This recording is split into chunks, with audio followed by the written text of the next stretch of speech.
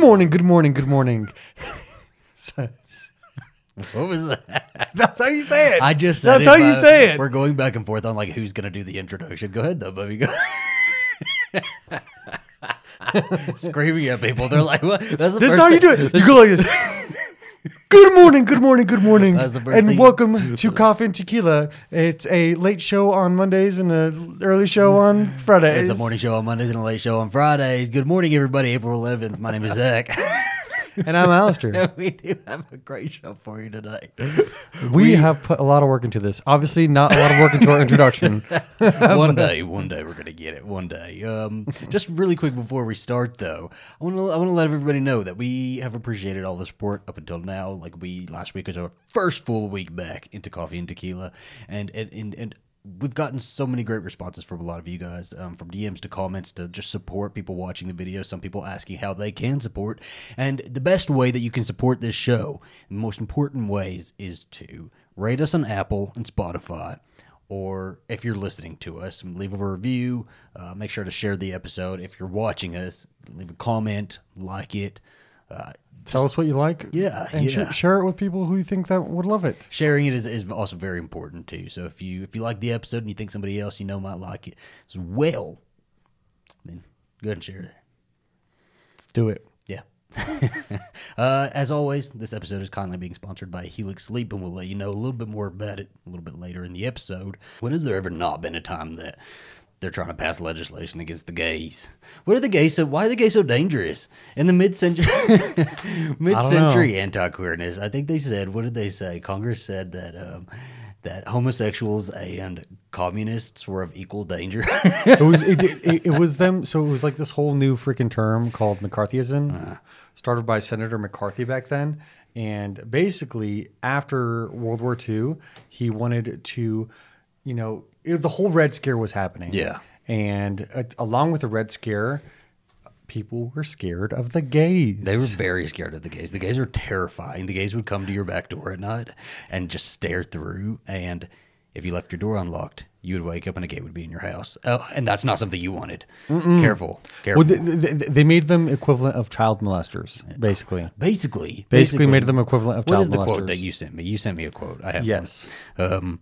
During the 1950s, McCarthyism resulted in state and nationwide witch hunts of male homosexuals in which acts of oral and anal sex between consenting adult men were counted as treated the same as child molestation.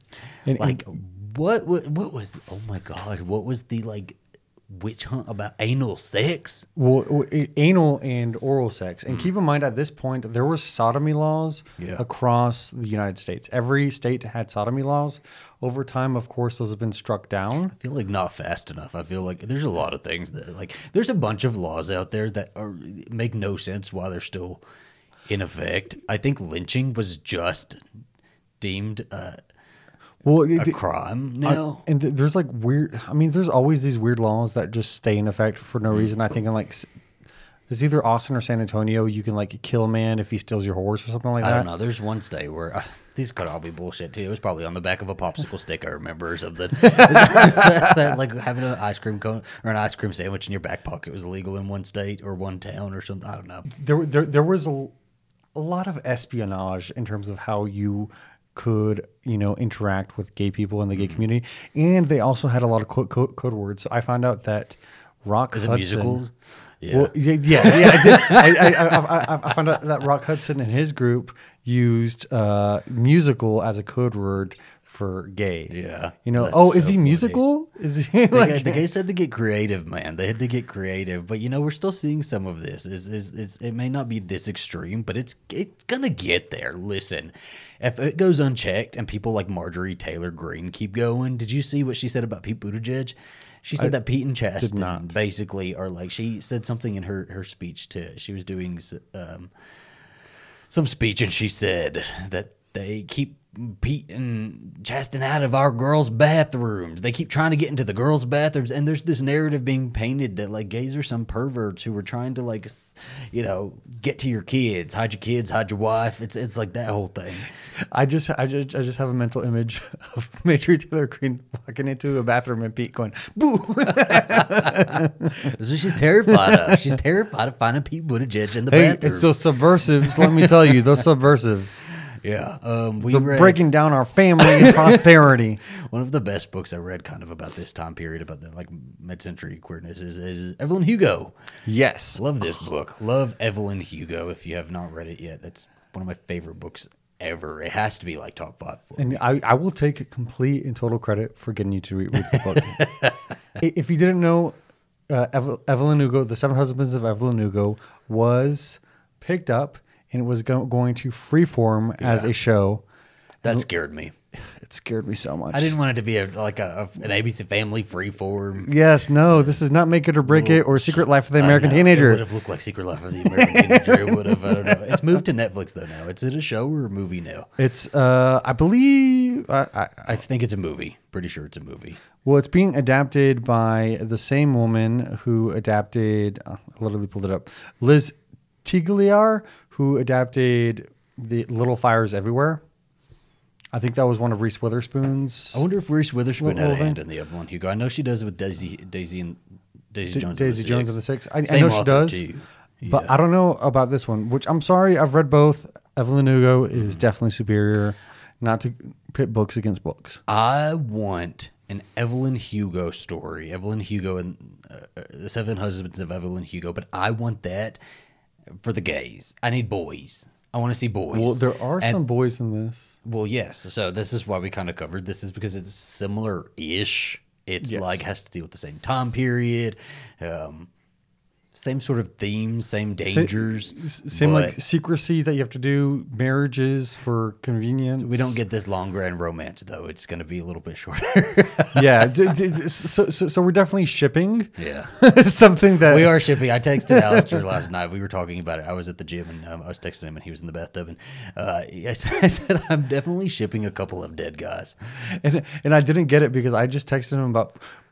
True Romance, because we watched it the other day, and also really good it was like I was also want a gay version of that one. That would be good. I would love a gay version. I don't know. Of True It's Romance. kind of violent. It might be add to that perv situation. It will be a feature film, by the way. So it'll be a feature film. So I'm excited about that. Get ready for us to go crazy. We're gonna be fanboying hard about this. Coming up, Tab Hunter and Tony Perkins, a Hollywood forbidden romance. We're going to talk all about it, tell the story, get into a little story time. But first, a little message about our sponsor. Helix is a premium mattress and a box company that makes beds to fit your unique sleep style. Oh my gosh. I love me some Helix Sleep. I know we recorded at the end of the weekend, and I have to say the last few weekends that we've been here in El Paso, we've just spent them all in bed. I know it's probably a bad thing. Probably a bad thing, but how can it be a bad thing with Helix Sleep? We have 2 Helix mattresses. One of them's in storage right now. That is the queen size mattress, but we love our Helix Midnight Lux king size mattress. Our king size mattress is to die for. But I don't feel like it's big enough somehow. No, with it the is dog, not. It's just not big enough. No, I mean it is big enough.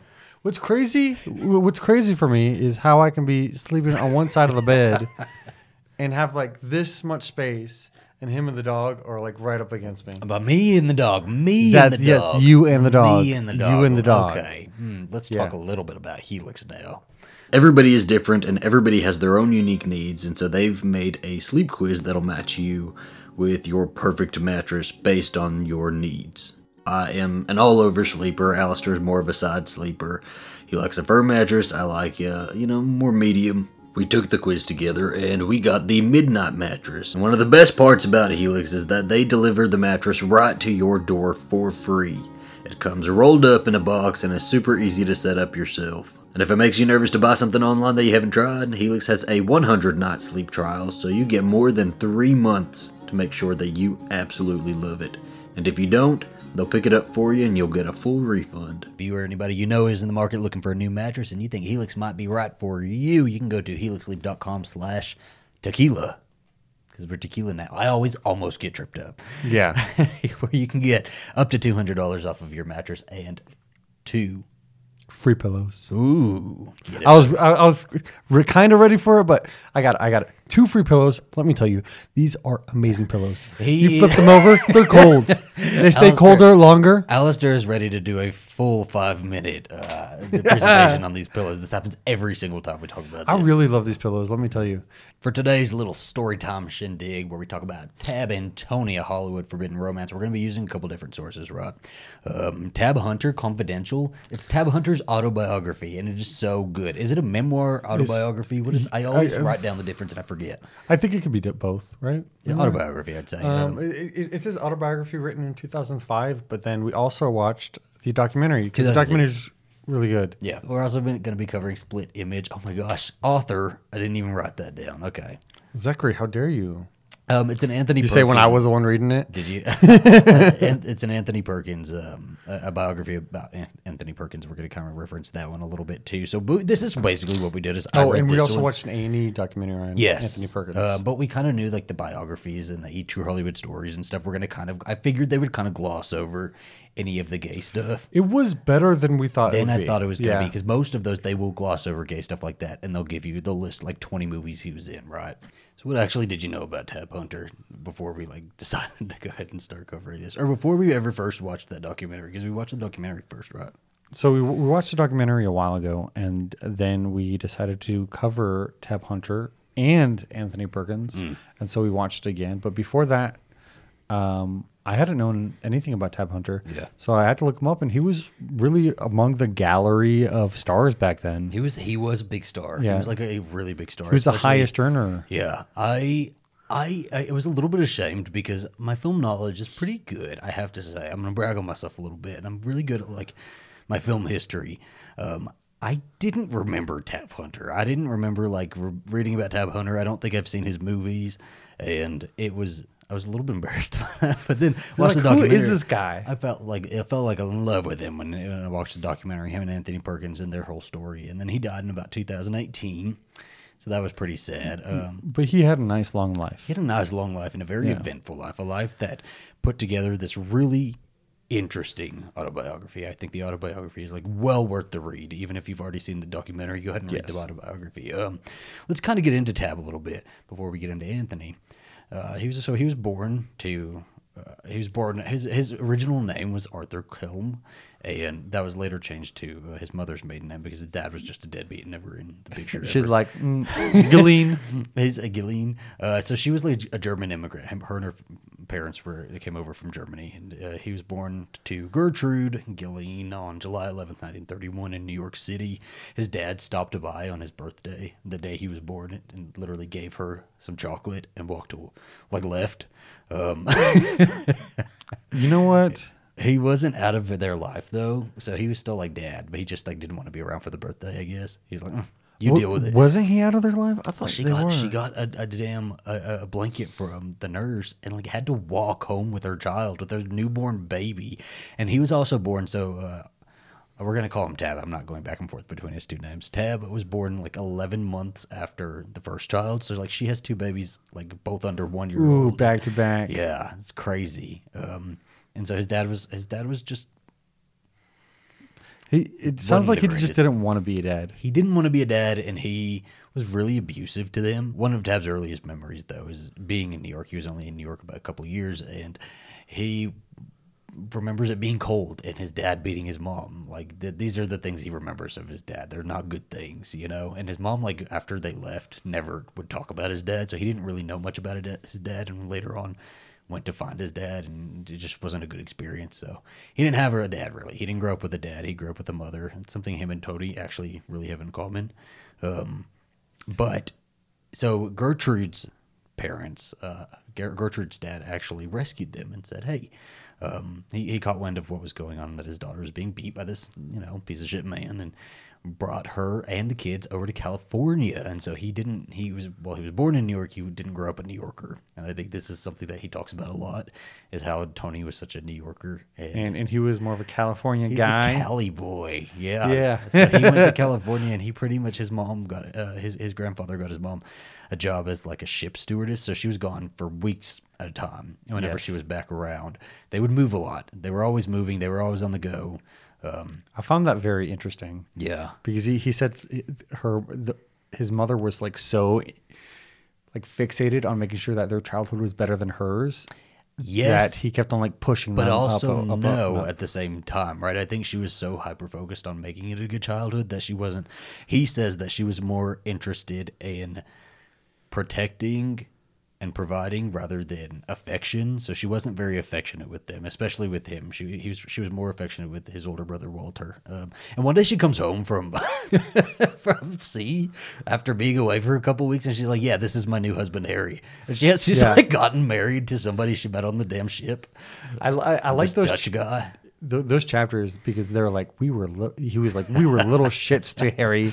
He didn't deserve this at all. He did say that. He's like, yeah, Harry didn't really deserve it. Harry like, one of my actually biggest loved my regrets. mother and was pretty good to my mother. But my mother wasn't also very good to Harry either. She also didn't love him. Yeah, he and said it was a didn't- marriage of convenience. It was a marriage of convenience because as soon as she got married to him, she like quit her job and didn't work anymore. Well, she quit her job, quit became for a little bit, yeah. a full-time mother, right? For a but little bit. But she was also doing like nursing or something like that. Well, so she wasn't the money that Harry was pulling in wasn't enough to keep her a full time mom forever. But she was, even though she wasn't super affectionate, she was always giving her sons lessons, right? And I wrote a couple of them down that stood out to me that I really liked, actually, because I think this is good. This is a good way to be a parent. Not the lack of affection. I give your kids affection, but also like teach them lessons, teach them things that are going to go on with them in life, Yeah. because she was really about pushing her kids to have the best life that they can and making it for themselves, not letting somebody else like give them a good life. They had to make a life for themselves. So for every door that closes, two open.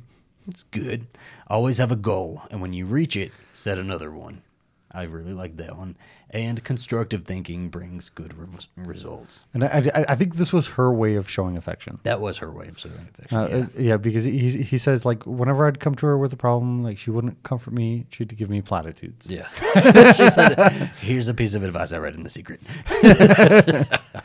So they She said, "Girl, wash your face." I read gave this him book. Copy of Tab Wash Your Face. So they moved around a lot. They didn't really there wasn't really a whole lot of stability outside of just having each other, right? Like he was really reliant on his brother. His brother was like meant everything to him. His older brother was a very important person in his life, and they had a very close relationship. Well, because they moved around so much that it was hard to build close friendships. And his mother was always part of the time overseas. Yeah. And so him and his brother were as close as you could be, really. One of the last times he even got close to anybody in his childhood was with his older brother Walt had a girlfriend named Beverly when they were kids, and then Walt broke up with Beverly, and Tab became best friends with Beverly. And Tab goes on to say that he was always much more comfortable with girls, and so Beverly was one of those girls that he was just really comfortable with. And this also like inspired his love for movies, right? Because him and Beverly would collect coins throughout the week. I liked this story that they would collect like coins throughout the week, and then one weekend afternoon they would just go and see a bunch of movies. Well, I also read in there where he would also do it with his brother, and then his mother would come home from like work or whatever, and sometimes they would make their mother food for when she came back from work, and then they would guide her past the movies, see a movie, guide her into the movie, get money out of out of her purse, and pay for 3 tickets to go in to try to get her to love the movies as much as they did. And Tab loved the movies, and when he heard of Shirley Temple, like the concept of being an actor was like so appealing to him. He was like, "How do I become a child actor?" Which I feel like a lot of people have like thought absolutely that. me. I will never forgive my mother for not taking me to the Corn Pops commercial that everybody else got to go see. Right? I'm just remembering a Hot Wheels commercial thing that I went to, and I farted in the middle of it. Oh my gosh. Tab and his brother didn't even know that they were Catholics, but they were Catholic. This family was Catholic, and they only found that out when they were sent to a Catholic school. And they're like, and their mother was like, "Yes, we are Catholic." We're Catholic, now go to confession. Basically. Well, it seemed like so in the book he said he was like super into it though. He was like all this clergy stuff, all this like Catholics and talking Latin and it just being like all like kind of elevated. I think Tab just had a lot of interests and was interested in everything. This is kind of what I got from the book, is that he was just interested in everything and had such an active mind that he was always thinking about doing something. And he was a very active person. And when they were in Catholic school, I mean, it was very rigid, obviously, and very unsafe because there was a choir master. There's a few mentions of, from here, Trigger warning. Sexual assault, yeah. Yeah, trigger warning for sexual assault. He stayed after school one time to like help out with, you know, some things with moving around some crosses and some candles and maybe a pew or two, some Bibles, putting the Bibles back in their pews. And a choir master came up to him and started making out with him and feeling him up. And he freaked out, pushed back, and like ran off. But he didn't tell anybody. And he kept that choir master secret. And the choir master gave him a solo. So it was like he was getting rewarded for his silence. But he also gets into horses. So he loves movies, right? But he also is really into horses. And so he like sneaks off to stables all the time and just goes and, you know, brushes the horses or helps out with whatever needs to be helped with in stables. And so he gets super into horses. This is something that carries on lifelong with Yeah, I think that was his true love is horses, really. Yeah, so he wanted to be an actor. He wanted to be in movies. That was like an ambition of his. But horses, he just felt such a connection to and just loved, right? He later describes one of the girls that he's kind of interested in as one of... she reminds him of a horse. Oh, no. I think the way he's trying to describe it is that I felt such a connection with her like I do with horses, but it just comes off like he's describing her as a horse. Tab was just super into everything. He even became a figure skater in his late teens. A professional figure Out skater. of nowhere, just like, I think I'm going to start figure skating. We were watching And the starts documentary and we were like, competing. what? So it's just like he has these ideas and he goes out and does something. It just always seems like he's really trying to escape his life and trying to just do something and doing everything until he like hits on the right thing, right? He does have crushes and girlfriends. I think throughout the book he has crushes and girlfriends, you know, or not so much girlfriends, but he does have crushes on other girls. And I think either sexuality is a spectrum, right? I think everybody. Well, I mean, I had crushes on girls too. Yeah, like, well, everybody's somewhere on this sexuality spectrum. You might be on one extreme end or the other, but I think he's like not somewhere in the middle. He's definitely more on the gay side. Yeah. But I think not 100% gay is what I would think, what I take from this. Well, you know what? What we find out in the book is he don't like labels anyways. Oh, he hates labels. He opens the book with he hates labels. He doesn't want to be called any sort of label. Don't call him no good old American boy, nothing. He said, me, labels, none. Thank you. So there's an experience when he's 14 and he sneaks out of the house and he goes to the movie theater. He's not allowed to go to the movies on weekdays, but his mom is at work, so he goes to the movie theater. So he's there by himself and an adult man comes and sits next to him and just starts doing stuff to him. You know, unbuttons his pants and does stuff to him. And Tab doesn't stop him. And Tab notes that he's like too scared to stop him because this is an older guy. He says that everybody at that age, he's 14, so everybody at that age just looks older. He doesn't even know what the age this guy looks like. But he's too scared to stop him. And then, you know, it kind of excites him a little bit. And when it's done, the guy gives him $1 and his phone number and leaves and says to call him. And Tab's like, well, I'm never going to call him. I'm not going to do it. And over time, he gets this urge to call him, and it just like keeps eating away at him and nagging at him and nagging at him, and he gives in and he calls him and meets him at that same theater, the Arlington, and they do it again, and then they do it again and do it again, and it happens like a dozen or so more times, and this is kind of really what triggers his Catholic guilt, and he just like goes into a tailspin of guilt, thinking he's a sinner and what has he done and. Let me tell you, he wasn't in the fault, but he wasn't in the fault. No, this was a grown man. This is a grown man who did taking an advantage. Yeah, and it must have been so confusing for a child, you know. This is the second time he's been taking advantage. This is him. This is a homosexual experience for him. This is his second homosexual experience against his will, or you know, non-consensual, and. It's really murky waters, right? Because it's not right. It's obviously pedophilia on that guy's end, but then he's kind of justifying in his own mind, well, I enjoyed it, you know. And this is the place I can get that, so I'm going to go after it. So he's making connections, and it just sends him into this tailspin of Catholic guilt. And I definitely had that, you know. A big thing that I've suffered with in life is I call it religious-based OCD, and it's that anytime I think I'm like offending God, I start getting all of my OCD ticks start setting in. Like I have to cross myself, or I have to cross things like my phone, or I don't do it so much now, but I did it a lot when I was a teenager. Like when I was a teenager, everything I did, I thought offended God. Especially whenever I started having gay experiences, I was constantly just. Well, you still do that when you eat. Yeah. I used to. I heard of doing a rubber band whenever you had bad thoughts. Flick the rubber band, but then I was like, what if I start liking the flicking of the rubber band? So Yeah. I don't know.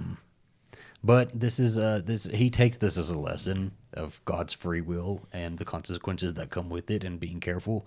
And I think that's kind of instilled to him through his mom, because his mom is always teaching them lessons and teaching them to find lessons in everything. Yeah. And so he finds lessons in this, but he goes on at 15 to join the Coast Guard. So he's wanting to get away from his life. This is like, he's like very early on wanting to escape his life and like start a new life for himself. And so at 15, he goes and joins the Coast Guard and lies about his age. And I'm just like, that blew my mind. I'm like, you just lied about your age and got in the Coast Guard. This was super prevalent back then. Honestly, this was like super prevalent back then. Maybe less so after World War II, but definitely still very prevalent. Yeah, it's just wild to me. It's like a year before they even figured that out. So he's in the Coast Guard for a year. They're just kind of bopping around. He thinks so. He's like in love with the movies, right? So he's thinking he's going to go somewhere tropical, or like to Shanghai or somewhere glamorous, that they're going to take him out there and he's going to have this adventurous life. And they take him to like the middle of the Pacific, to this like weather station. Well, that's what happens when you get in the military. Let me tell you. Yeah, he's just there, and he says that my days are just filled with keeping watch, chipping at paint, and then he starts having gay experiences there, and he like kind of starts feeling out, who might be open to having a homosexual, where the gays at, and so he finds a few of them, a few seamen, if you will, and then when he goes on leave, he would go off and he has started integrating himself into a gay scene and like understanding where the gay scene is. Well, I mean, I feel like we've all searched out the gay scene, but it was probably a lot harder in the 1940s, 50s. Oh my gosh! So it's like a whole year before the Coast Guard even figures out that this is a 16-year-old guy now. A whole fucking year, and they're like, "Wait a minute, Get out of doesn't here. seem right. How old are you?" And he's like, I'm 16. I'm 16. Like, you can't be here, but he's already like completed classes and everything. Like, he's like gotten military benefits. He had like a $100 a week, or not a week, maybe a month, $100 a month, like government check. So, finesse the government. Well, let me tell you, he got out quick. He did get out quick, but while he was on leave one time, he actually met an actor named Dick Clayton. This is like goes on to be like one of his longer term friends, right? And Dick Clayton, pretty much right off the bat, is like, you should be a movie star. You need to be concentrating on a career in movies. You need to be a movie star. And he's like really pushing him to be a movie star. Tab doesn't really care about being a movie star. He's like, I would love to. I don't believe him, actually. He says he doesn't care. He's like, I didn't care if I was a movie star. He even said that while he was in the Coast Guard, they called him Hollywood. They did. They called him Hollywood in the Coast Guard. I don't believe him. I think he loved. I think he was playing it down. I think he wanted to be in the movies. It's like, I accidentally became the highest earning person at Warner Brothers. It was just like, it's very like Robert Pattinson. And then I accidentally put out a number one single. Oops. Dick Clayton, Robert Pattinson. Dick Clayton introduces him to Henry Wilson, and Henry Wilson is notorious in this era of Hollywood, right?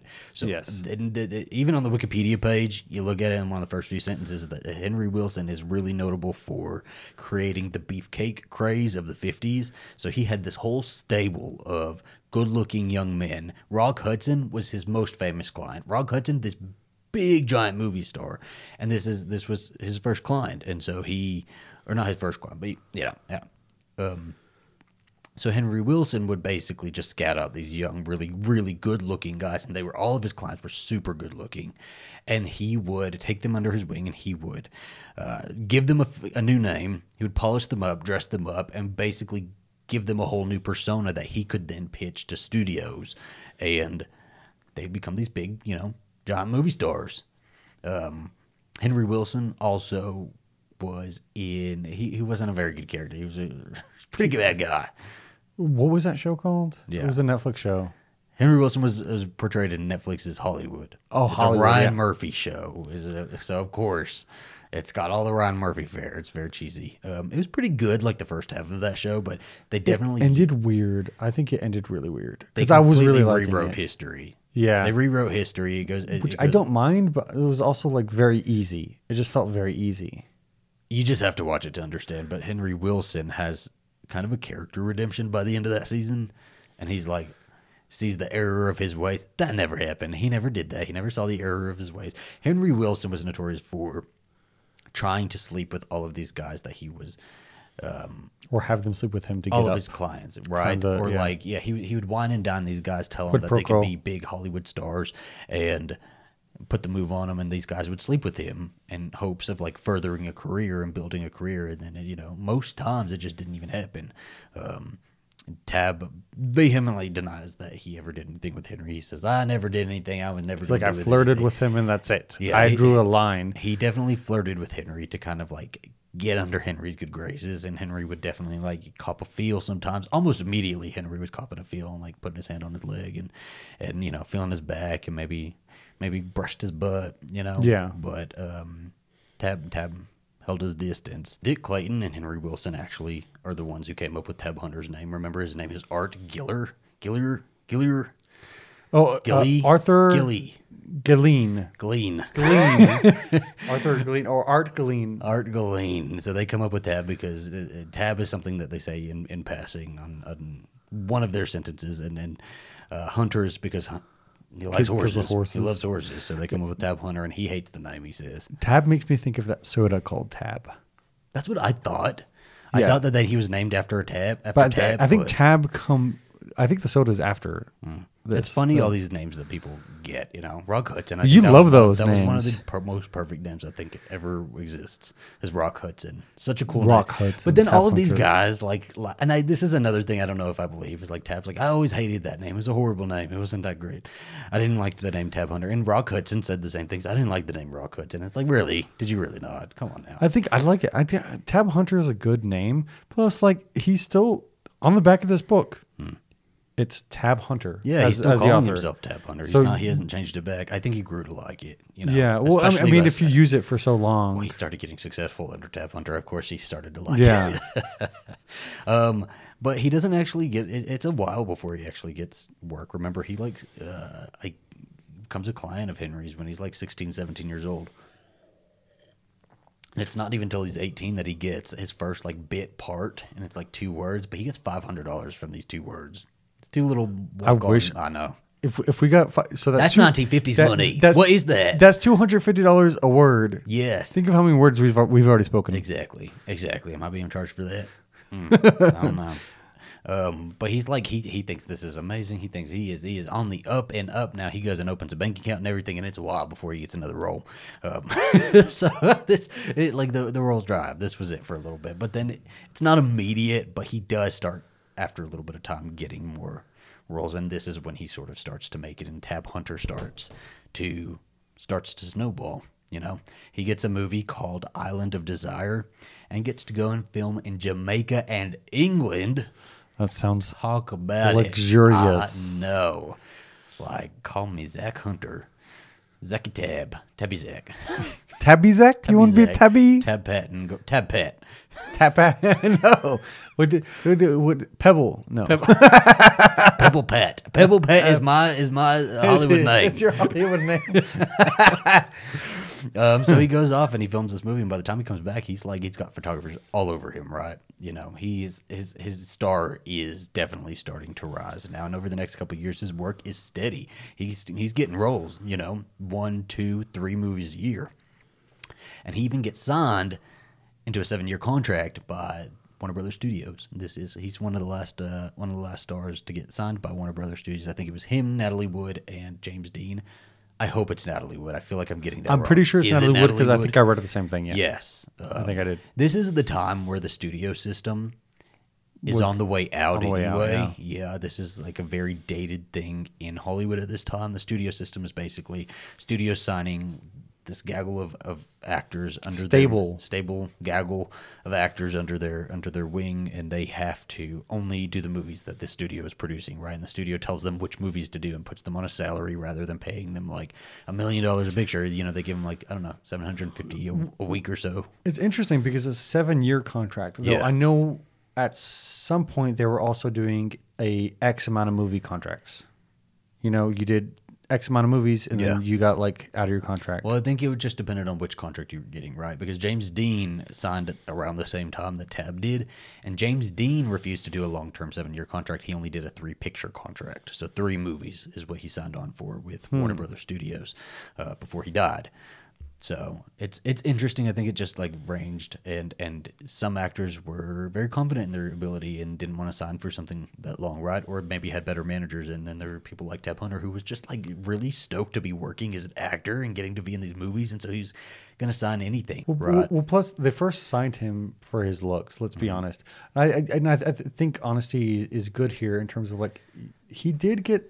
I mean, he does kind of have pretty privilege. Oh, absolutely. This guy is He didn't very much have talent in this way yet. yeah, you know, Tab was incredibly gorgeous. He was like a handsome boy, especially at this time. This was like the look, right? It was like this was the look, but it was like on the way out, right? Because then you have the James Deans, yeah. you know. But Tab also dumps Henry Wilson as an agent, and Henry gets revenge. Henry's like, okay, bitch. Okay, you little fairy, you little queer. Let's get you. Let's get you. At the time, there was a magazine called Confidential Magazine, basically like OK Magazine or Star Magazine. You know, it's gossip column. It's tabloids. Tabloids. But it was notorious for outing people and really, really seedy stuff like that. You know, they were really this time of Hollywood. It was for dirty really journalism. Trying to. Yeah, there was a lot of dirty journalism around this time and outing people as communists. Hedda Hopper I don't know if she worked for, I don't think she ever worked for Confidential Magazine, but Hedda Hopper was one of the like reigning, I hope y'all didn't hear that, because the dog is passing wind. Hardcore over there. Hedda Hopper was He says those journalists. a celebrity journalist who basically was like on a fucking mission to out people as communists and as homosexuals, and like she was very much into that I scene. mean, even like a lot of different actors got outed as like being that's the sympathizers thing, or communists, yeah, or stuff like that. So Confidential Magazine, or Henry Wilson goes to Confidential Magazine because Confidential Magazine is going to be doing a story on Rock Hudson that's supposed to be really damaging to his career. So Henry Wilson trades the Tab story for the Rock story. He says, don't run the Rock story. Here's the Tab story. I'll give this to you. And a lot of people still do this in media today, is in order to get your client kind of off of the roster, if there's a publication going to expose something about your client, agents and publicists and all that will trade another story for maybe even one of their own clients that's a little bit lesser than. That happens all the time. Well, sometimes it's like reframing the story. We will admit that they did this, but not that they did this. You know? Yeah. That happens all the time. So the story that is run in Confidential Magazine was one that happened when Tab was just coming up in Hollywood, right? He was just starting in Hollywood. It's already post meeting Henry Wilson, but like before his star even started to rise. And so he went to a gay party, and the way he describes this gay party is like, oh, it was a gay party, and I knew as soon as I walked in, there was no women, it was all men. They were cuddling and drinking the booze and smoking the cigarettes. You know, Tab really, throughout this whole book, says, I don't want labels. But I have to say, the good old boy of America, the American boy next door, the prudish type, those are labels that should stick with it, because he's all throughout this book saying, I don't know, booze, no liquor, no cigarettes. I don't like any of that. Gays having a party. No, none of that. You know why? I was there for the free food. I like the free food. The cops show up basically and arrest everybody at this party and charge everybody. He called the cops. He didn't call the cops. Yeah. I'm Tab called kidding. the cops? He didn't call the cops. This is you're giving me Alistair's alternative facts. Well, because I was leaning into your thing of calling him British. It's like, oh, there's gays here. Ching, ching. Yeah. So he gets arrested, and that goes on his permanent record, right? I think that it was described in the magazine as that Tab Hunter was arrested at a limp-wristed pajama party. Oh no. But like, it's on his permanent record as disturbing the peace, and this is the story that runs in Confidential magazine, and the story is humiliating for Tab, but doesn't actually have any repercussions on his career. It really doesn't hurt his career at all. Yeah. It just gay rumors follow him for the rest of his career, which I feel like they were following everybody's career anyway. I feel like even still, I don't. I feel like gay rumors are less apparent, but gay rumors follow everybody. Yeah. I mean, but especially at that time, like these stars, like I feel like gay rumors and lesbian rumors were all over the place and about everybody.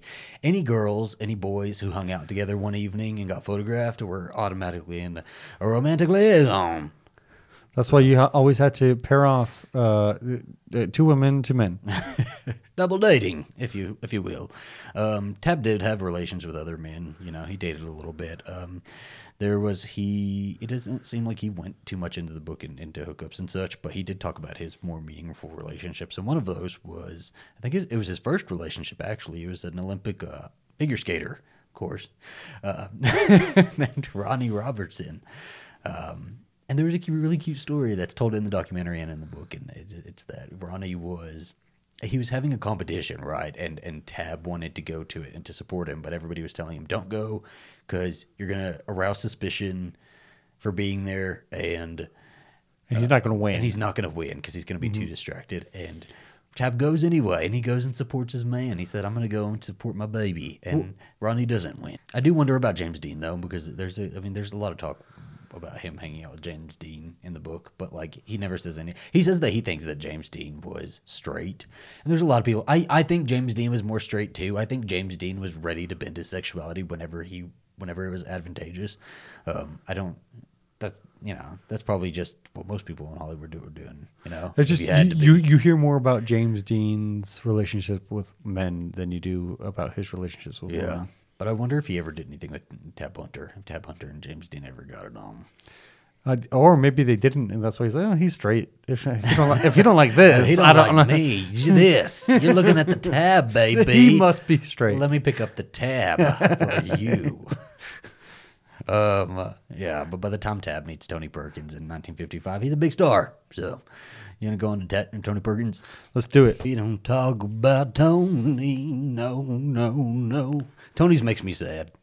Well, it's really interesting because I read some of Tab Hunter, and then I read also the Anthony Perkins one, and both of them are very much that they don't like the labels that have been slapped on them. Yeah. But at the same time, really conforming to the labels that have been slapped on them. Yes, we also have to keep in mind that this is a biography of Tony Perkins and not an autobiography. He didn't have any participation in this book. No, he didn't. So he was raised by his mother Janet Perkins, and her longtime female companion, Michaela. Everybody says they were lesbians. They were roommates. Everybody says, someone said, I think that they were lesbians, but if not, they had a wonderful platonic relationship. Some people say about us too, baby. We're just roommates, guys. So his father was a big theater star. Yeah. His name was Osgood, and his father didn't care much about having a kid.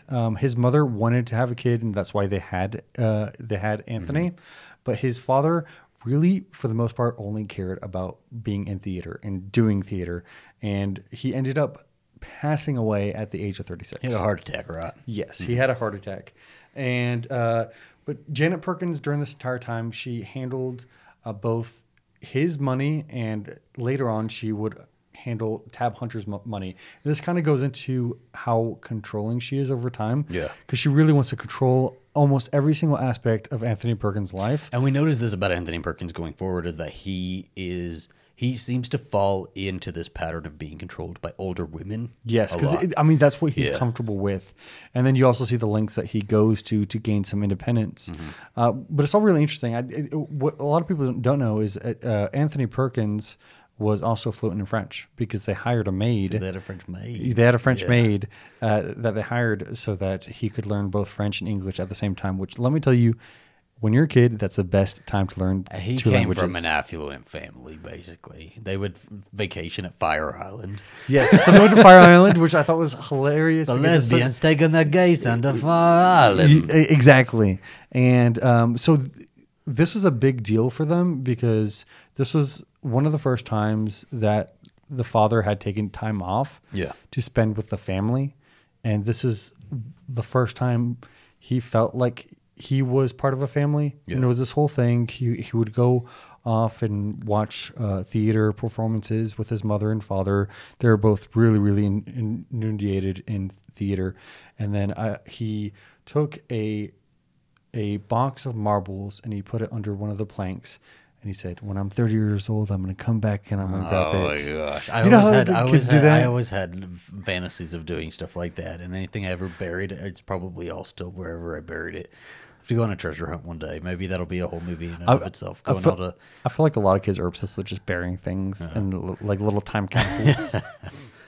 So while attending Cardinal School in New York, Tony began to stutter very badly. Yeah. And the way his teacher and his mother dealt with this is to stop forcing him to use his right hand, because it was seen as, like perverse and weird to use your left hand back then as, your dominant hand.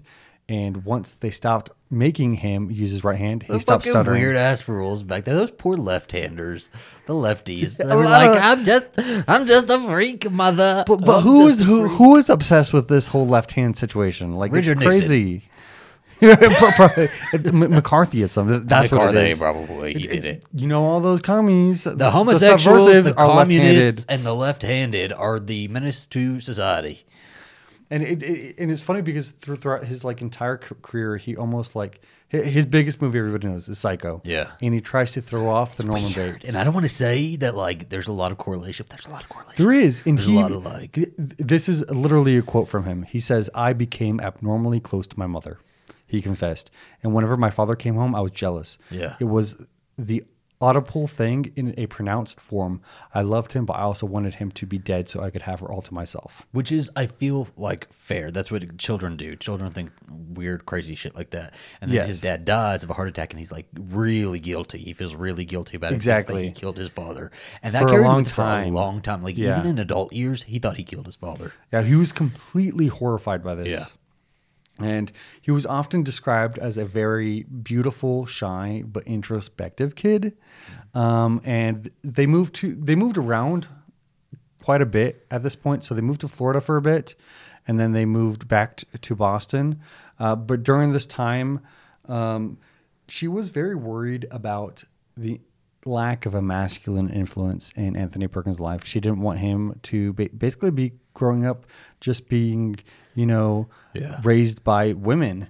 And so she tried to force him to do sports. I thought the weird part about that book was that they were saying that because of his mother, he was so effeminate, and because he was growing up around women all the time, he was so effeminate, and that's why. And if he just had a man around, that he would have been fine, And the way they talk about him being effeminate is a little disturbing sometimes, He's really not as effeminate as they make him out to be. He's not even, right? He really just seems like there's nothing wrong scholarly, with intellectual. It's just he wasn't the brute, manly man that Rock Hudson or maybe even Tab Hunter were. Yeah, he wasn't a sports guy. Yeah, and he wasn't a sports guy until his mother made him a sports guy. Well, his mother tried to make him. She tried to make him play basketball, but basketball. We've all played basketball at one point or another. Baseball, but he was afraid of the ball. I'll be honest. I played hockey for a couple years. Hockey was the only sport that I was good at. But really, I just like the skating part of it. So you are a figure skater too. I like the skating part of it, and I like that I could just push people. Baby, are you the Tab Hunter, and I am the Anthony Perkins? I don't know. I don't think so. Well, I don't know. Here's another story that actually reminded me of you a little bit. Oh no! So apparently, he was known for telling a lot of scary stories to his cousins, and he would scare them with tales of the. There was a lake behind a house, and he'd scare them that there was monsters in it, tell whole elaborate stories. And here is this other accounting from one of his cousins, verbatim. There was also a beautiful old caged elevator in their apartment building, similar to the one Olivia de Havilland had in that marvelous movie. laid in a cage. One time, Tony told me, "You know, we have a mad janitor down there who has dismembered cats and dogs and God knows what else. You must be careful not to look him in the eye."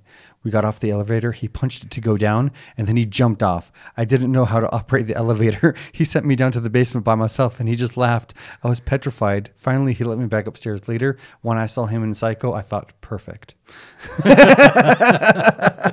I've done a theater reading by Alistair J. Patton. I hope you've enjoyed your evening tonight. But the whole comparison to Psycho. But it was obvious. That's the comparison to me. It's fucking Psycho. Okay. It was obvious because he really vied for attention with his mother, and he vied for attention with his Mimi, and his cousin would talk about it all the time. This is a constant with him, especially with women figures. He vied for attention. Yeah.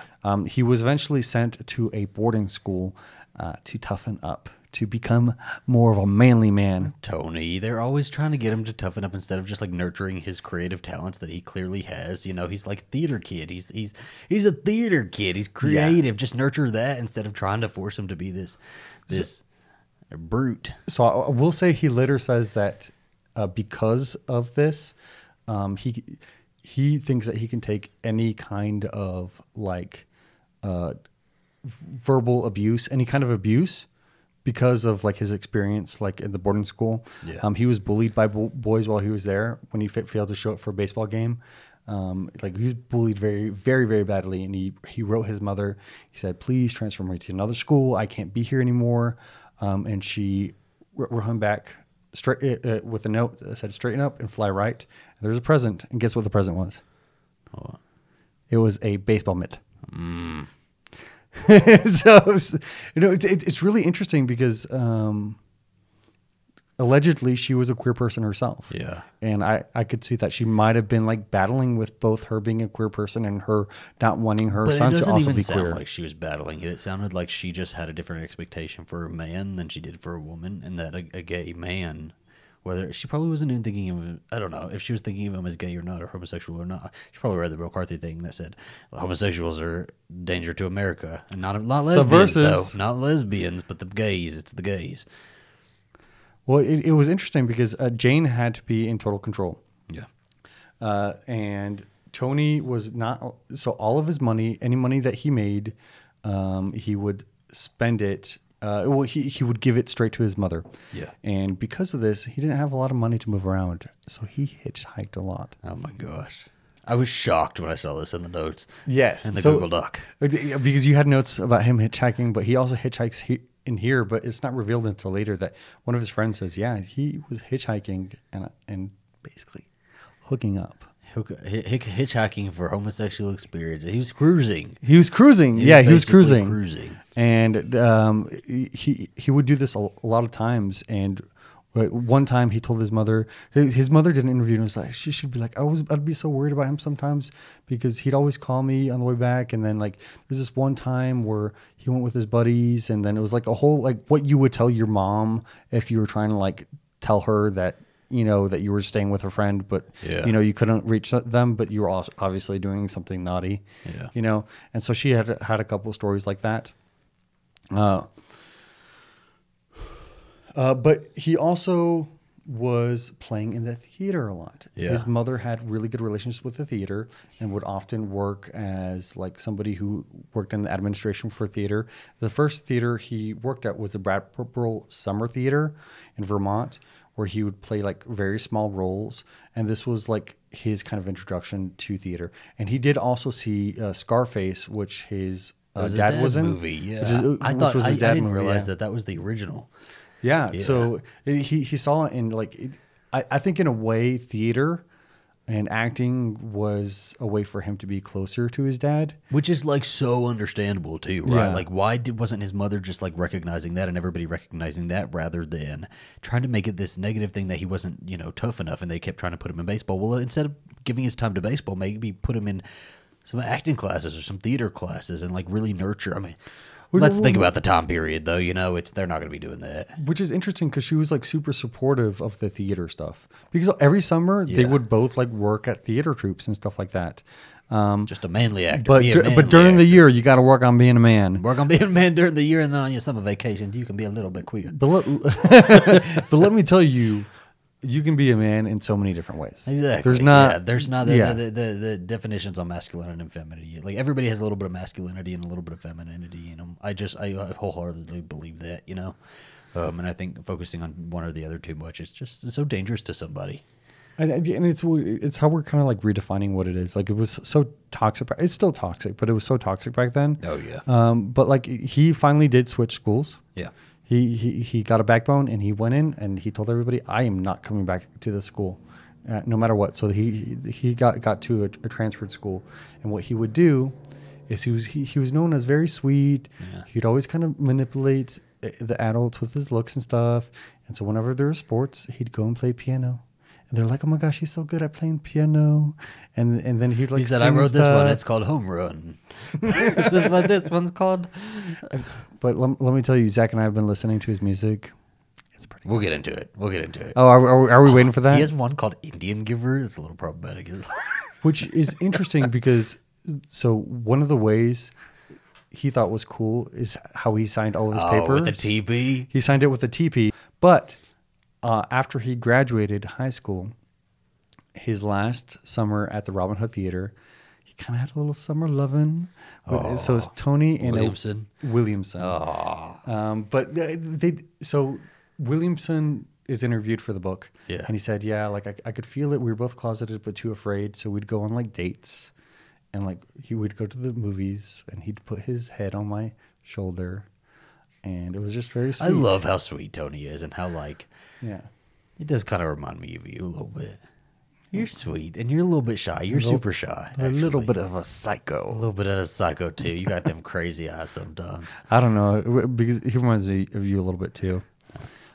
So college years, he participated in theater and music, Yeah. like we expected him to, and he He was. got on his own, and he's like, "Fuck it, bitch, I'm doing it. Go for it. Go for it. Full throttle." Everybody was so he was like a B minus student. So everybody was going to Harvard. He went to Rollins College in Florida because they only had a pass fail stuff, but he also got a scholarship for doing the theater stuff there. He did theater. He did the piano stuff over there, and he started to get involved In the gay scene. community. Oh my goodness, the underground gay scene, the underground community.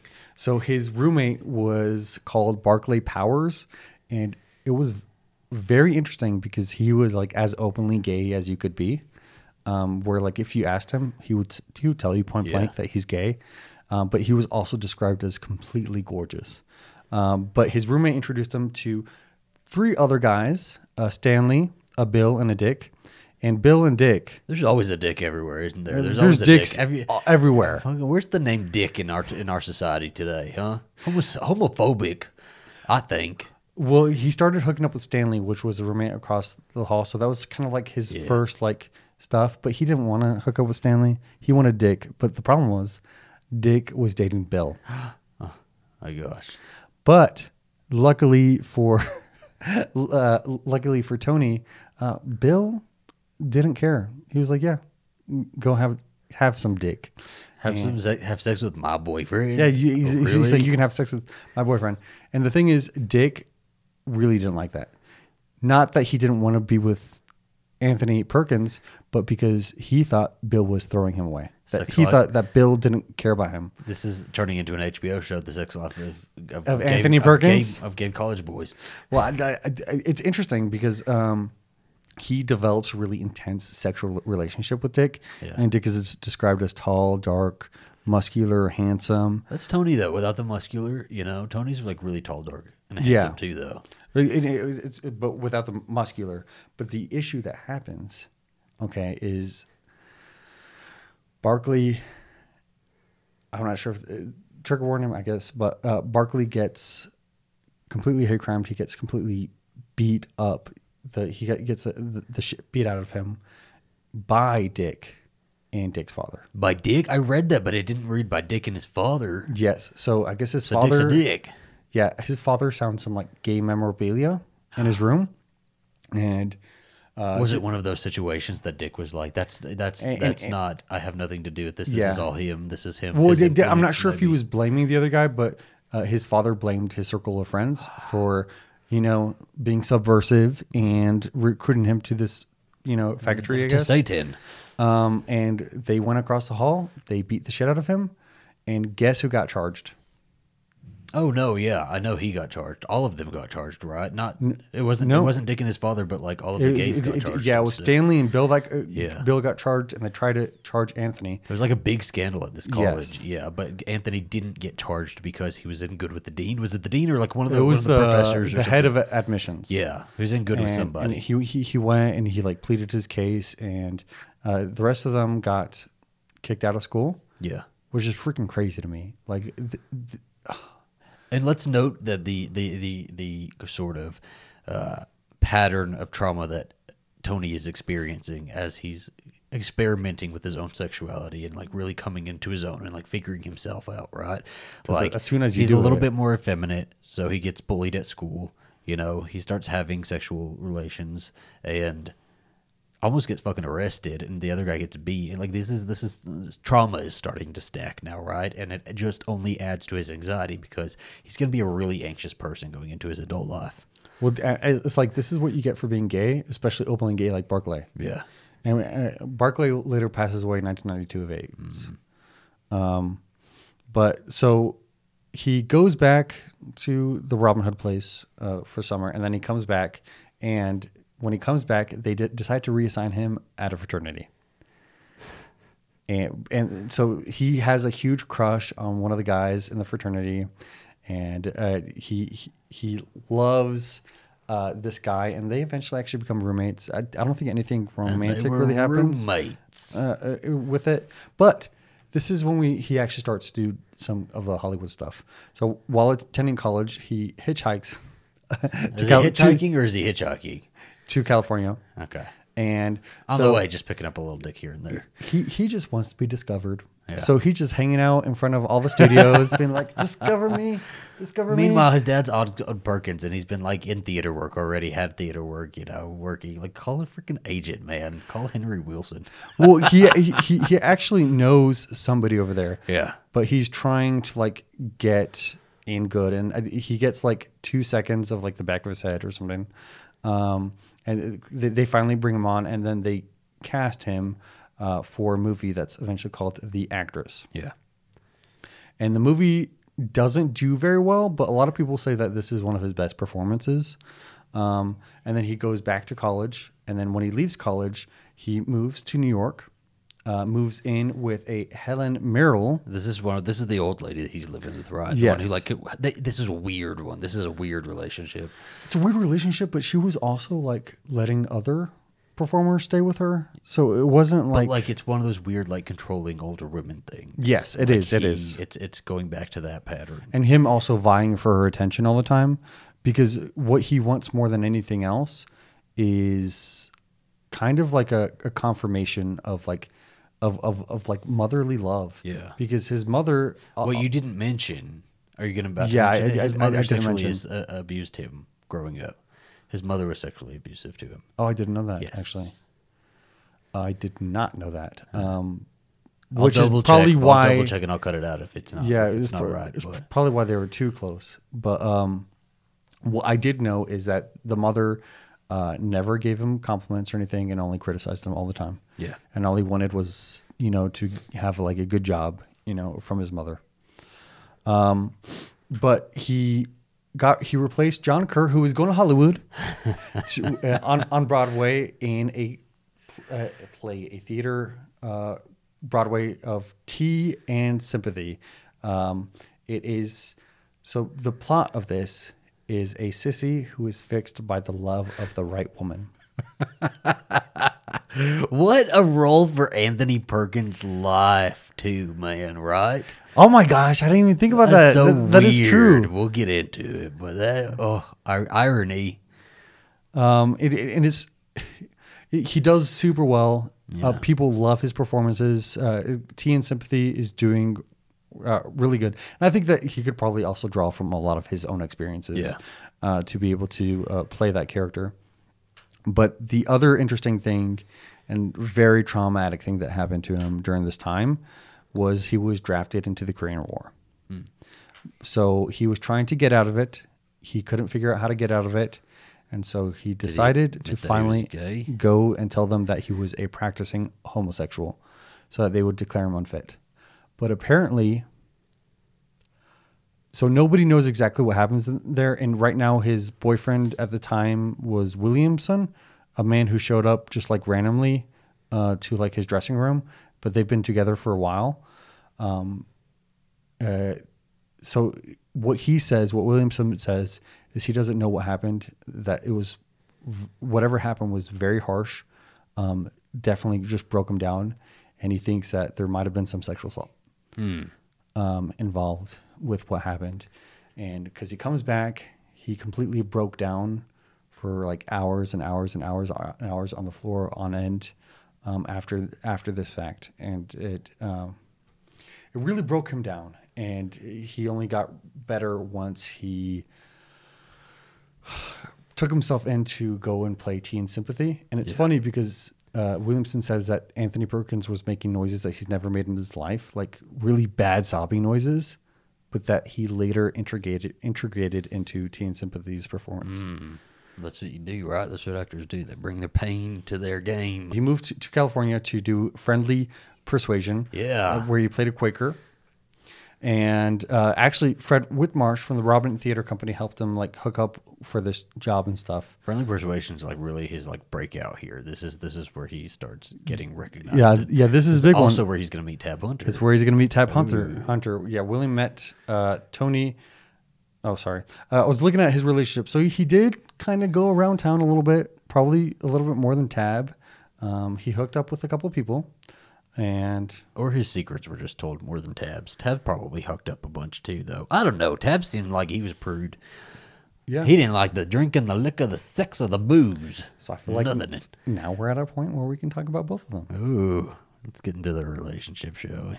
I think this is a really important relationship to talk about too, because they didn't break up, really.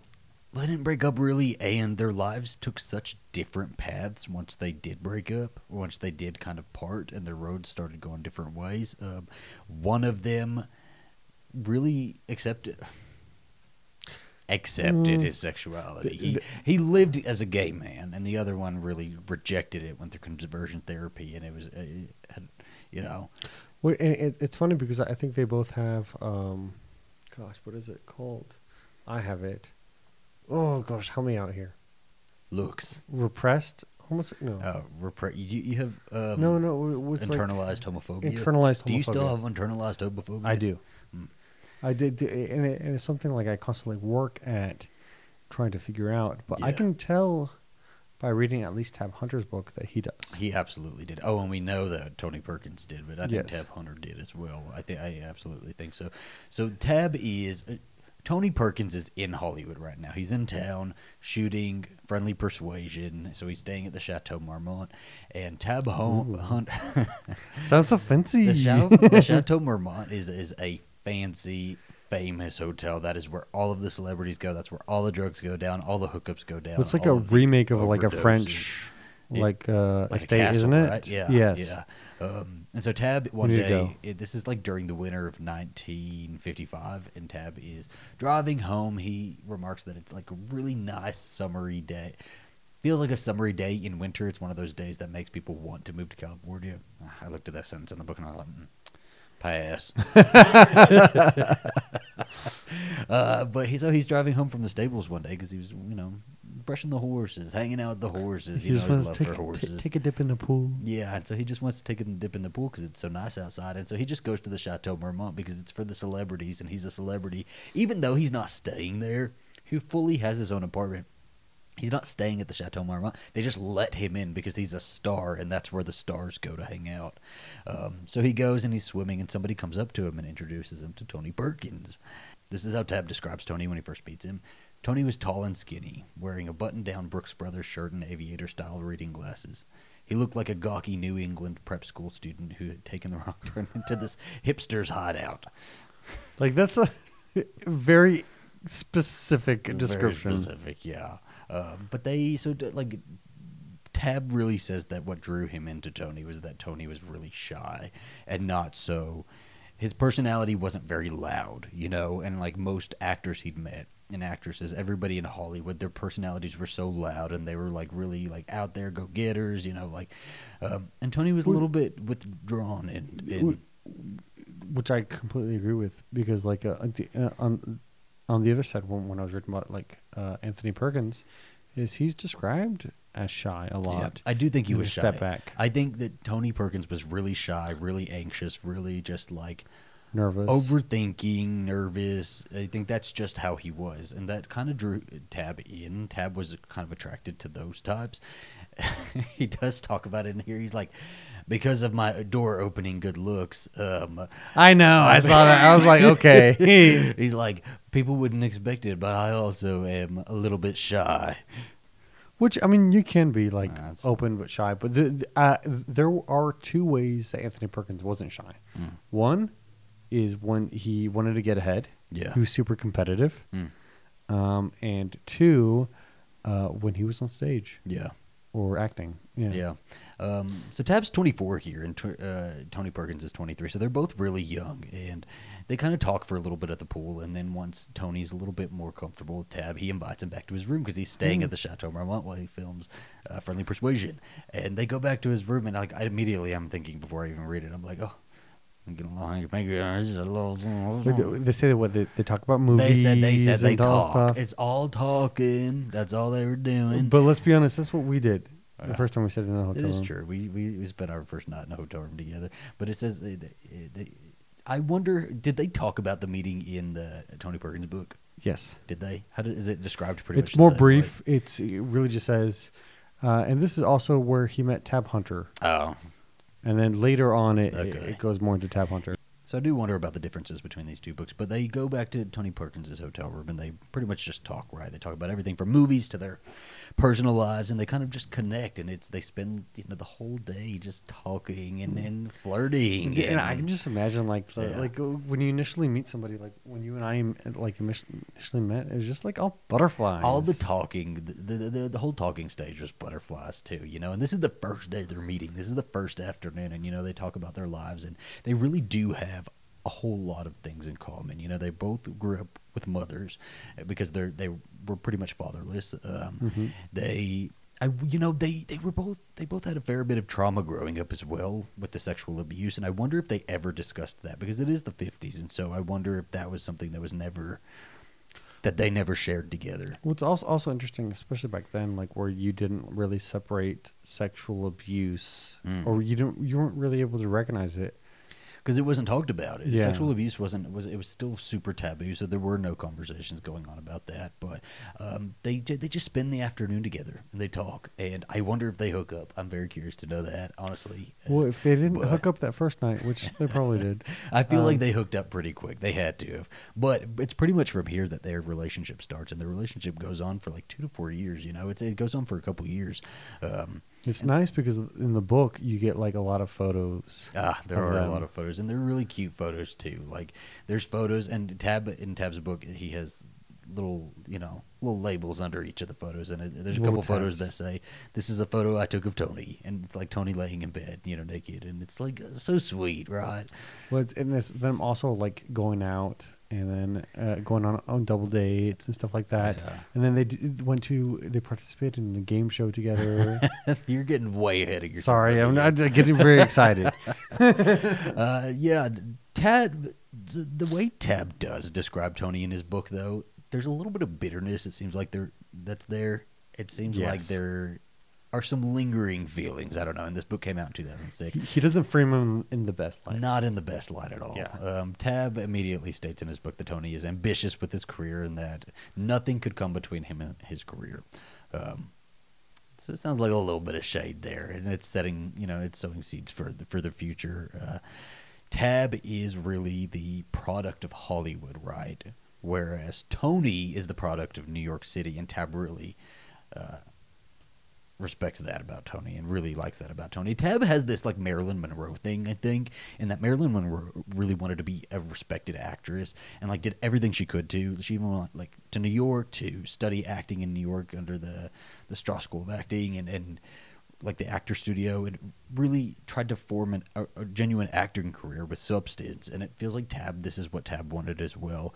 And so when those types of people are seeing people like Tony, they really are like marveling at this character type that is a serious actor and comes off like a serious actor, you know. Because Anthony Perkins is an actor. And Tab Hunter is that sexy guy from the movie. Yeah, he's eye candy, and that's how he's displayed a lot. That's one of the labels that's always put on him and he's always on girls' walls and all that stuff. And that's what I he get is. I get it. You know, which I think he likes and doesn't like. You know, I think it was very, where he like loves that people love him. I think he enjoyed it to a certain point, and then when he wasn't getting any respect, and he's really putting work into these things, and when he wasn't getting respect, it really weighed on him, and he started to dislike that sort of image, especially as he's getting older, you know, as he's creeping up to 30 and not really the teen heartthrob anymore, you know. So Tad's pretty much established in Hollywood by now. Tony's just the new kid in town, you know.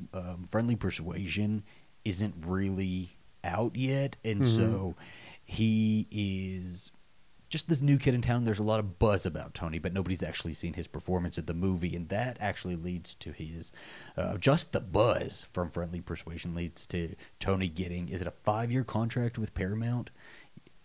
They sign him to a studio system as well. Yes. 5-year contract with Paramount. Because he's with Paramount, Tony's with Warner. And it's really interesting because Paramount was at a weird place at this point because James Dean has just passed. So they were looking at Tony Perkins to be the next James Dean. Yes, they were really trying to push They wanted him to fill out all those shoes, all the roles he was going to play. Again, Tab Hunter is like all-American boy looks, you know, blonde hair, blue eyes. And Tony Perkins has that dark and brooding, like, kind of aura about him that James Dean had, and they're trying to recapture that sort of lightning. Interesting because James Dean has a very dark and brooding look, but Anthony Perkins has that, but he has a very cerebral way of doing things. So Tony moves to Hollywood, right? Because that's where you got to be. That's where you got to be. You sign this contract, you got to be there. Unfortunately. He moves to California, and he gets a place that's only a couple blocks away from Tab. I'm thinking about this, and it gives me butterflies. You know? He moved because it's this secret like gay romance, you know. And he gets an apartment a couple blocks from Tab, but he's pretty much at Tab's house every night. You know, he lives at Tab's house basically. He just has his own place, and he is there so often. He even buys a ping pong table for them to enjoy while he's over at Tab's place because they both love ping pong. So they just sit out in the evenings. It's funny because they don't drink or smoke and they're just playing ping pong. In the warm evenings, they're just out playing ping pong and discussing life, talking about their careers and everything they want to do with their careers. You know, they're really probably their future. Like how does that look? I when you're in the 1950s? If they talk about a future though. Like, does a couple like this in 1955 talk about or their do they future avoid together, or are these conversations that they don't have? But Tab's landlord, so Tab's landlord likes to joke around and poke fun at all of the tenants and their guests, and so he sees Tony coming around all the time, and he starts making jokes towards Tony, and Tony is pissed. Tony does not like it because Tony's a little bit uptight. Tony's a little bit rigid, and the landlord is pretty much making jokes about, he calls him Ma Perkins. He says that he's like so uptight that he's like a mother, like Ma Perkins, and so every time Tony fucking hates this. By the way, Tab says that this is the only guy that can really get under Tony's skin, and so Tony, whenever he's at Tab's place or going to Tab's place, he's always looking around corners or looking through the blinds to make sure the landlord's not there. He's like sneaking around. Avoid this landlord and making jokes, and I feel so bad, you know, because he'd been bullied basically his whole life. He doesn't want to be bullied anymore, you know. Also, what a shitty landlord. Yeah, I think because I'm sorry, but I feel like you need to stay away from like the business of your tenants. If you're a landlord, you need to let them have their privacy. It's just, I don't know. I think it's just that because Tony was bullied for so long. But like, so Tony also is a New Yorker, remember? So he doesn't know how to drive. No New Yorker knows how to drive, you know. I see cars everywhere, but apparently nobody there knows how to drive. So make that make sense for me, because I don't get it.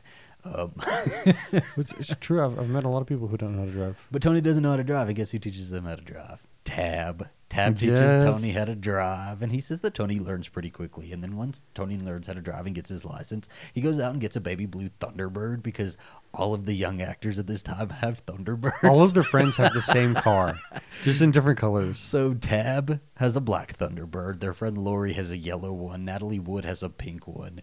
And now Anthony Perkins has a baby blue Thunderbird. I love it. Just young They're probably Hollywood. all like went out on the Reminds town. me of 90210. That's what I think of in my head. Is they're all just hanging out. And Not gonna lie, I kind of want a Thunderbird now. I don't care about Thunderbirds. Tony doesn't really have any friends here, though. You know, his whole New York crowd, the theater crowd, is back in New York City, and so he doesn't really have anybody here. So Tab takes him into his sort of group, and because they're both, Which is like it's a young up and coming actors, really, yeah, right? it's all the young and up and coming actors. It's Dick Clayton, who Tab's been friends with forever. It's Another Dick. Venetia Dick. Stevenson, who's like a director's daughter. It's Lori Nelson. You know, they even hang out with Natalie Wood a little bit, and it seems like it's all women, because I guess Tab and Tony both are just more comfortable with women. Well, and you need a beard. You do need a beard. We're getting to it. Yeah. I mean, side note, they also used to hang out with Tuesday Weld when she was 14, and they would all make jokes about how mature she was, and then she would take out her flippers and reveal her baby teeth and be like, "I'm real mature, aren't I?" But like is this, that? I'm just picturing this 14-year-old, almost like Drew Barrymore, sitting there with like getting drunk with all these young Hollywood actors. It's fucked up. It's fucked up. But obviously, like Tab and Tony are having to keep their relationship secret. You know, there's only a few friends who really know about their relationship, a few of their close friends, and that one of those is Venetia, because Tony becomes really close to Venetia, right? She was already friends with Tab. She was one of Tab's good friends, yeah. But Tony took a real liking to Venetia, and Venetia's supposed to be like one of the most gorgeous women who's being photographed at this time, right? You look her up, and she is gorgeous. But Tony basically like goes over to Venetia's house all the time to complain about Tab, and it's just like this. It's like he's just bitching about his boyfriend. It's like so normal, right? You're just bitching about your significant other and how you know, if you get mad at them or if you have a little tiff, you go over to your girlfriend's house and you just Just talk about it, and that's what she was. She was like his girlfriend, you know, like. Yeah. And it's funny because if you watch the actual documentary, Venetia is in the documentary. Yeah. She's like, I guess I was a beard, but I didn't mind it. She was their beard, absolutely. Yeah, she was definitely their beard also, and she It looked like they had fun together. Venetia says that because Tab wouldn't really talk about the relationship, that he was gay, that nobody ever would bring it up. And if anybody even alluded to Tab and Tony being together, that Tab would kind of fly off the handle and get really upset. They had a lot of fights, him and Tony, about this. They did have a lot of fights about this, Which is interesting because I feel like Tony, it's funny because Tony eventually obviously got married, but I feel like at some point he would be more open to have just like. I feel like if he been had just out. one stable, really good relationship, that it might have been. I don't know. I feel like I don't know though. You know, I say that maybe that would have been the thing that would have kept them together, but probably not. It's just the time. You got to think of the time and all the factors around it. So Tab tries to make it sound in this book like Tony's the paranoid one, and he's always worried about, you know, always looking over his shoulder and worried about them getting caught. But I think they both were, you know, they both must have been really paranoid about getting caught, because I know Tab was super paranoid after that Confidential magazine article came out about him. And, you know, they probably were both just really frustrated they had to be so secretive. You know, I don't know. It's sad. Well, it's frustrating in a lot of ways, especially I feel like at the start of those kind of relationships. It's kind of hot to be secret. It is. There's something. I've had There's a little plenty thing, of little flings with quote unquote straight guys, who were telling me they were gay, but that they would never come out and stuff like that. And the secretive part was always a little bit exciting, you know. Except when it gets old. And when it gets old, and when the sneaking around and all of that is just like so exhausting and creates too much drama. The drama just It's not worth it. So one of the things that Tony does, because he's so paranoid about getting caught, is he always wants them to arrive at different times and in different cars at wherever they go. And Tabs like gets really frustrated about this, but Venetia again is the beard, so sometimes she will accompany them and be Tab's date, so nobody suspects anything. And she's like perfectly fine with that. She loves it. She loves being a fag hag too. Tab and Tony are sometimes able to go out together alone. Like they both really enjoy jazz, and so they go out to these jazz clubs in California. There's one called Crescendo, and they'll go there. And if it's not too busy, they'll go there by themselves, and they'll just be together, you know. But if it's a little more crowded, then they make sure they have a group with them or a couple of girls with them to be their beards, or like they're just not there by themselves. But at the end of the night, they drop everybody off and they go home to Tab's at it. Which is so interesting because then it creates a dilemma where like you can't even just go out with your guy friends. Yeah. You know, you can't just do that. They are the guy friends. You're my guy friend. Well, okay? You know what I mean. You know, are my bang buddy. You are my husband, my boyfriend, my secret lover, and my guy friend. Excuse me. I don't know what he's talking about. We are roommates. I am Please completely don't print straight. it in Confidential magazine. I have been dating a woman. It just sounds like they have this really young, cute love, you know, and it works sometimes. But then there's other times that it's really stressful because they just don't want to get caught. You know, they're always thinking about getting caught, and they are worried about having stories written about them. And you know, Tony is a new actor, so he's like definitely and just landed. He's so worried about his career. Really worried. He's about super career oriented. Yes, and one thing that really weighs on Tony is the studio. So Warner Brothers doesn't really give a shit if Tab is gay. They don't really talk to him about it. When the Confidential magazine article came out, the head of Warner Brothers basically told Tab. They were on the red carpet and somebody asked him a question about it, and he basically told Tab, you know, it's today's headline, tomorrow's trash, right? Or tomorrow's toilet paper.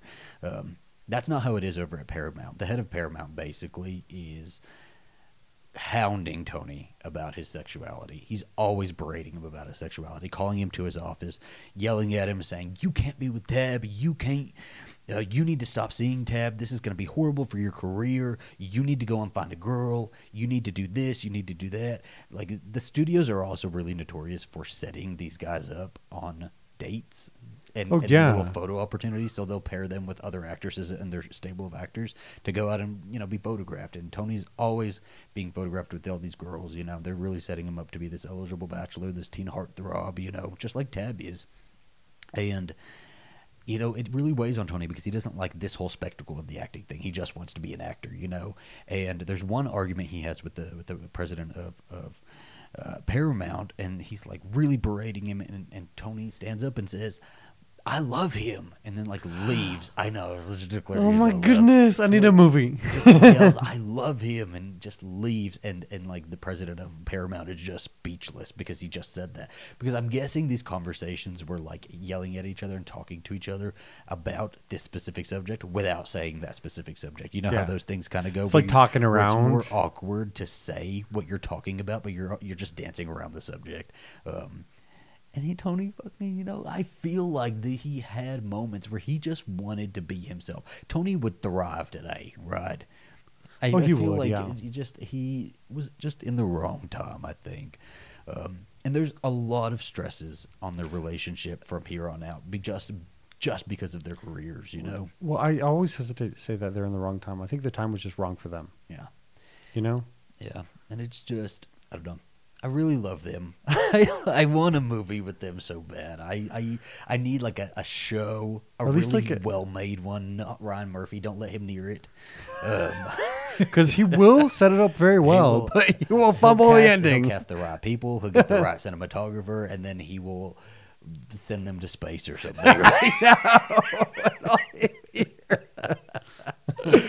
But it's just a sweet story, and I love their relationship. I love Tab and Tony, and we're gonna get into it next time in part 2. But they get into a lot of heated discussions. They really are like kind of a turbulent. They do have kind of a turbulent relationship, and then their lives, when they kind of split off and go separate ways, you know, their lives go in they just end up in very different places. Very different at the end of life, right?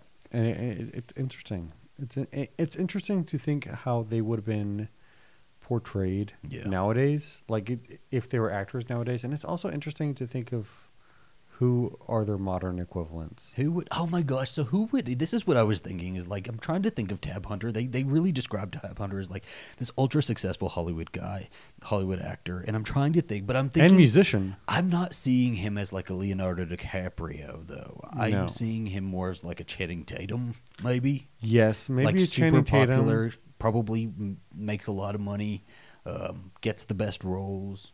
Or not the best roles, but like gets the popular roles that are going to bring in box office bucks because he was a box office draw, you know. Yes. But he wasn't getting the roles that Well, were like super meaty. he's wanted. somebody that his draw is what he looks like physically. Yeah, Right.